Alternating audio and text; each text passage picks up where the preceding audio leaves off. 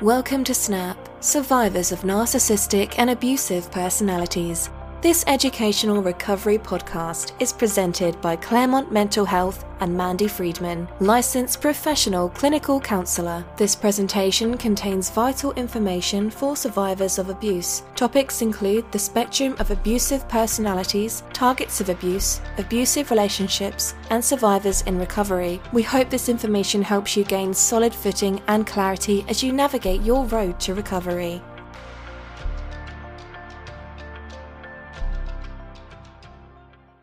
Hi everyone, I'm Mandy Friedman, licensed professional clinical counselor, clinically certified domestic violence counselor, the creator of SNAP, Survivors of Narcissistic and Abusive Personalities, and the owner of Claremont Mental Health.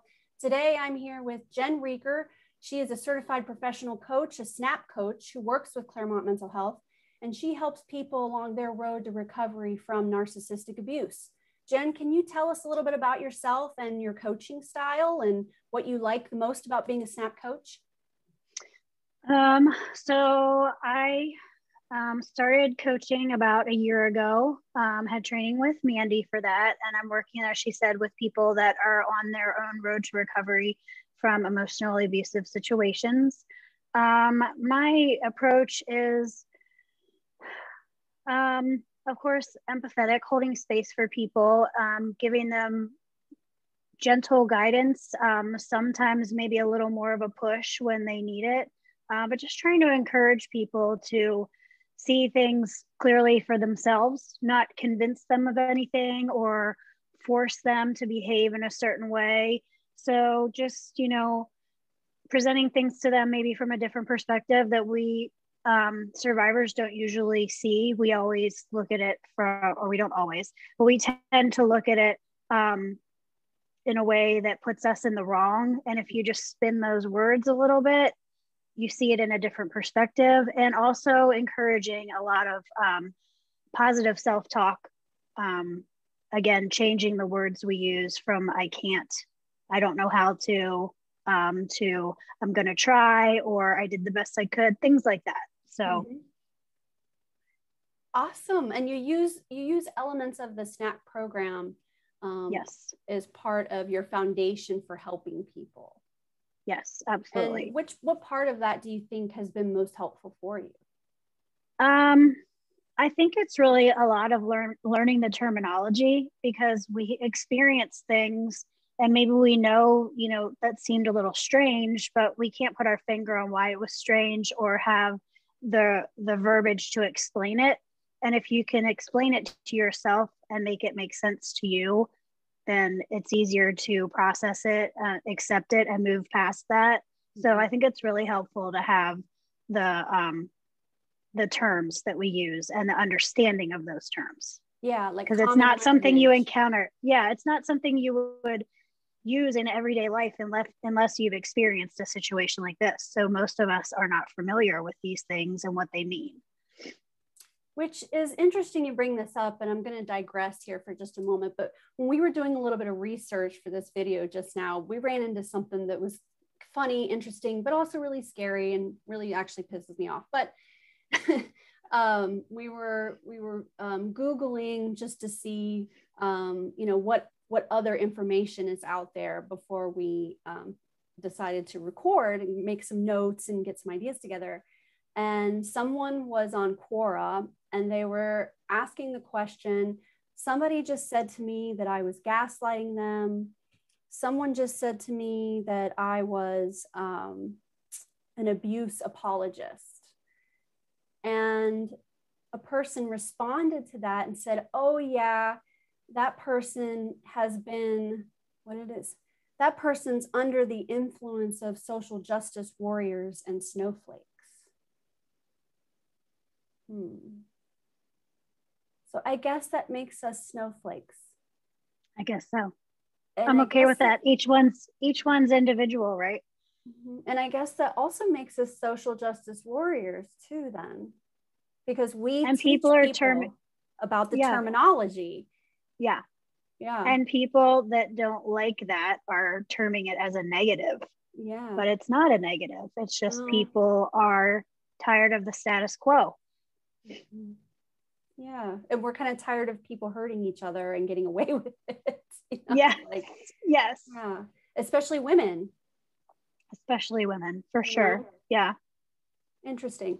Well, I'm happy to claim those titles. In fact, on our in our office on the door, we have a social justice safe zone sticker. So I guess I'm a social justice warrior and a snowflake. And I kind of think that's a good thing. So yeah, I think those are both good terms. I take them as a positive. This video is all about abuse apologists. And in case you haven't heard this term before, what we're referring to are individuals, entities, groups of people, families, churches that defend abusers, that defend abusive people, defend their actions, and they rise to their defense, and they see the perpetrator as being the victim. I have a video called What is DARVO? I highly recommend to go right and watch that video after this video. DARVO is deny, attack, reverse, victim, and offender. So basically what happens is someone is accused of a crime, and then the person who's being accused gets very defensive, twists it around, and then claims that they are now the victim and they're being persecuted by the person who's actually just trying to seek justice for what was done to them. So as part of that system of DARVO, you have people that come to the defense of the abusive people, and this happens all the time. And so Jen and I are going to talk about why they do this, who are they, and just get into it a little bit further. So, oh, and we have Stormy here to help. Do you hate abuse apologists? Yes. Do you hate abuse apologists? He does. He can't stand them, right? Those jerks. Okay, so one reason why somebody would be an abuse apologist is because they're uneducated. And, you know, thank God. I mean, you kind of feel bad because it's like, if you've lived a life where you don't know this exists, that's a great life. I mean, right. Like, you know, like good for you that you're unaware, because that means that your life has been great compared to a lot of other people's. Right. So they just don't know. They've lived a sheltered life, and they maybe have never known anyone, or let's just say, obviously they've known someone, but they've never had an in-depth conversation, an intimate, vulnerable conversation when somebody told them, you know, what it's like to have an abuser who acts one way in public and another way at home. Now, there's some abusers that it's just obvious that they are, and everyone thinks is a bad guy. But what we're specifically talking about is when the abuser is a well-liked individual for the most part. And some examples of that we came up with were Bill Cosby, Michael Jackson, Matt Lauer, O.J. Simpson, Tom Brokaw. And then there was an ashram yogi, famous dude, Bikram Yoga. There's actually a lot of documentaries about all of these guys, for the most part. Jeffrey Epstein that you mentioned, and the Bikram Yoga guy, he's got a documentary on Netflix as well. So there's plenty of examples of people who have been well liked, and the people that support them. Also, people who have been sheltered and they don't realize that it exists. They might acknowledge it exists, but it's kind of like the boogeyman. It's out there, but it's very rare, and it's only there in extreme circumstances. It's the things, you know, the big news. But if it's the neighbor next door, it's like, nah, you know, like if it's a coach that at the school, no way, that guy is too nice, he would never, right. You know, so they will acknowledge it exists, but not to the degree that it actually exists. And then Jen, you wanted to talk about how that uneducated people in positions of power that affect the targets or the victims or the survivors themselves, like in the court system. Can you talk a little bit about that? Yeah, so it's very prevalent in domestic court for the abusers to be kind of protected or looked at as the victim, just because it's been the culture for so long. And there's just not the education for the people involved, judges, guardians ad litem, even a lot of the police officers and whatnot that have to get involved with calls to houses and things like that. They just are not educated on the various types of abuse and what a reaction to that may look like.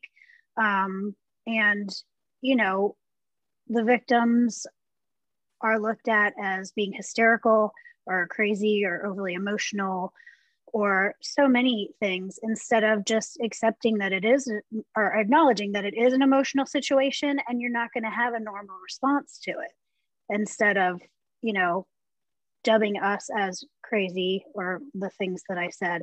But again, there's just a lack of education there.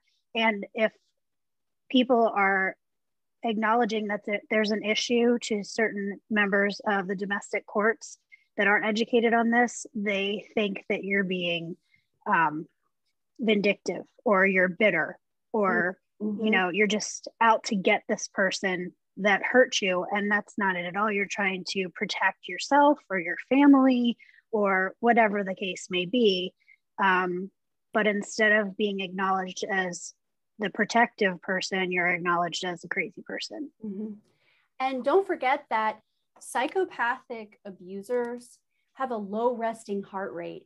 They're very duplicitous. They're amazing actors. And so you can be in a court setting and they look completely calm. They're organized with their stuff. They, you know, they're even keel. They seem reasonable. And then the person who has endured the abuse is a wreck and a mess and nervous and angry.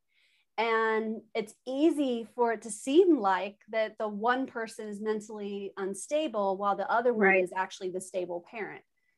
So yeah, education about this topic needs to happen at all levels of society, because they are everywhere. They're in the churches, they're in the schools, they're in the courts, they're in the hospitals, there's the fucking daycare. They're everywhere, literally, and especially where they have access to people. And those a lot of times are vulnerable individuals.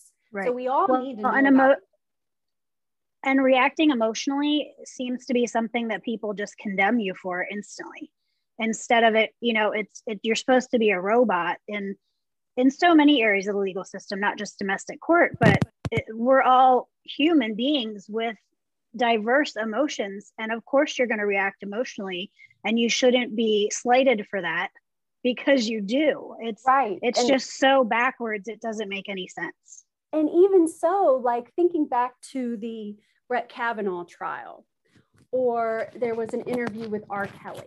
Stop eating the microphone, Stormy. That's not food. Stop. Get off the microphone. Cut it out. This is the same stuff you're going to get kicked out for. No more. There you go. The Brett Kavanaugh trial, there was an R. Kelly interview, and they get very emotional and upset. How dare you? You know, face all twisted up and tears. Oh, you know, like incredibly emotional. And then Dr. Ford sat there and mustered every bit of courage and kept her cool and methodically named facts. And it's just ironic. You know, it's just really interesting. That's the whole Darvo thing, but watch that video. Anyhow, okay, so uneducated people are contributing to the problem. Next are the people that think it's normal, and that is so sad. That means that either it's normal because they themselves are abusers and it's normal to them for people to act that way, or because you grew up in a house where everyone was abusing everyone, and you turned out okay, right? Did ya though? You know? So they think that because they themselves endured the abuse, that they themselves endured abuse, and they didn't acknowledge it, fix it, advocate for themselves, go to therapy or anything. They stuffed it way down and then they soldiered on through life. And so that's what other people should. It wasn't that big of a deal. Yes, it was.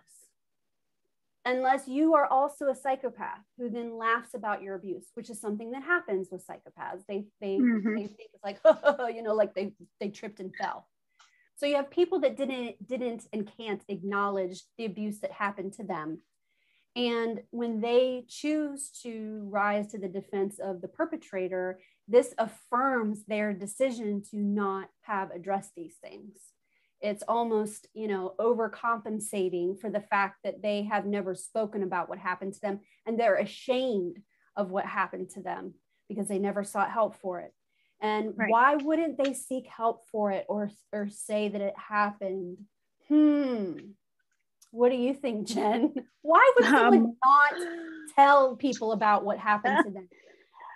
Because you're portrayed as the crazy person, or you might suffer some form of retribution from the abuser, physical, more mental, emotional, financial, so many ways that you could be abused again just for telling your side of the story. The shame of, yes, as we feel, allowing this to happen to us. It takes a while to accept that it happened and not look at it as a shameful thing that we let it happen, and more look at it as, this is something that happened to me and I'm going to heal and grow from it. Right, exactly. So we understand why these people would not have gone forward to talk about their own abuse. But the part that's puzzling is how full circle this has come. So because you chose, for completely understandable reasons that you would have, to stuff this down and deny and act like it never happened, but you don't have to be, betraying other people that this has happened to, just to continue to affirm your own narrative.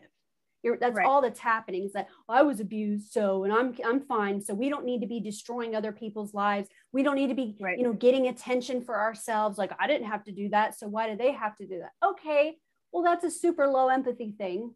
It's also, there's some broken things there that need to be fixed, but right, there's no reason for someone to allow other people to continue to be abused just so they feel better about their own abuse. Correct. Okay.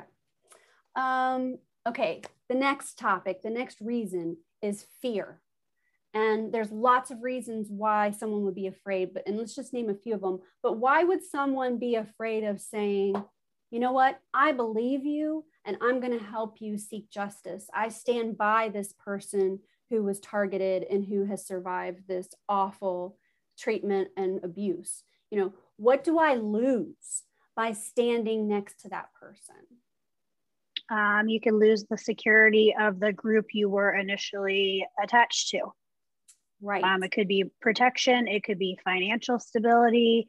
It could be just the way that you're known and acknowledged out in the world, looked at as a traitor, so many ways.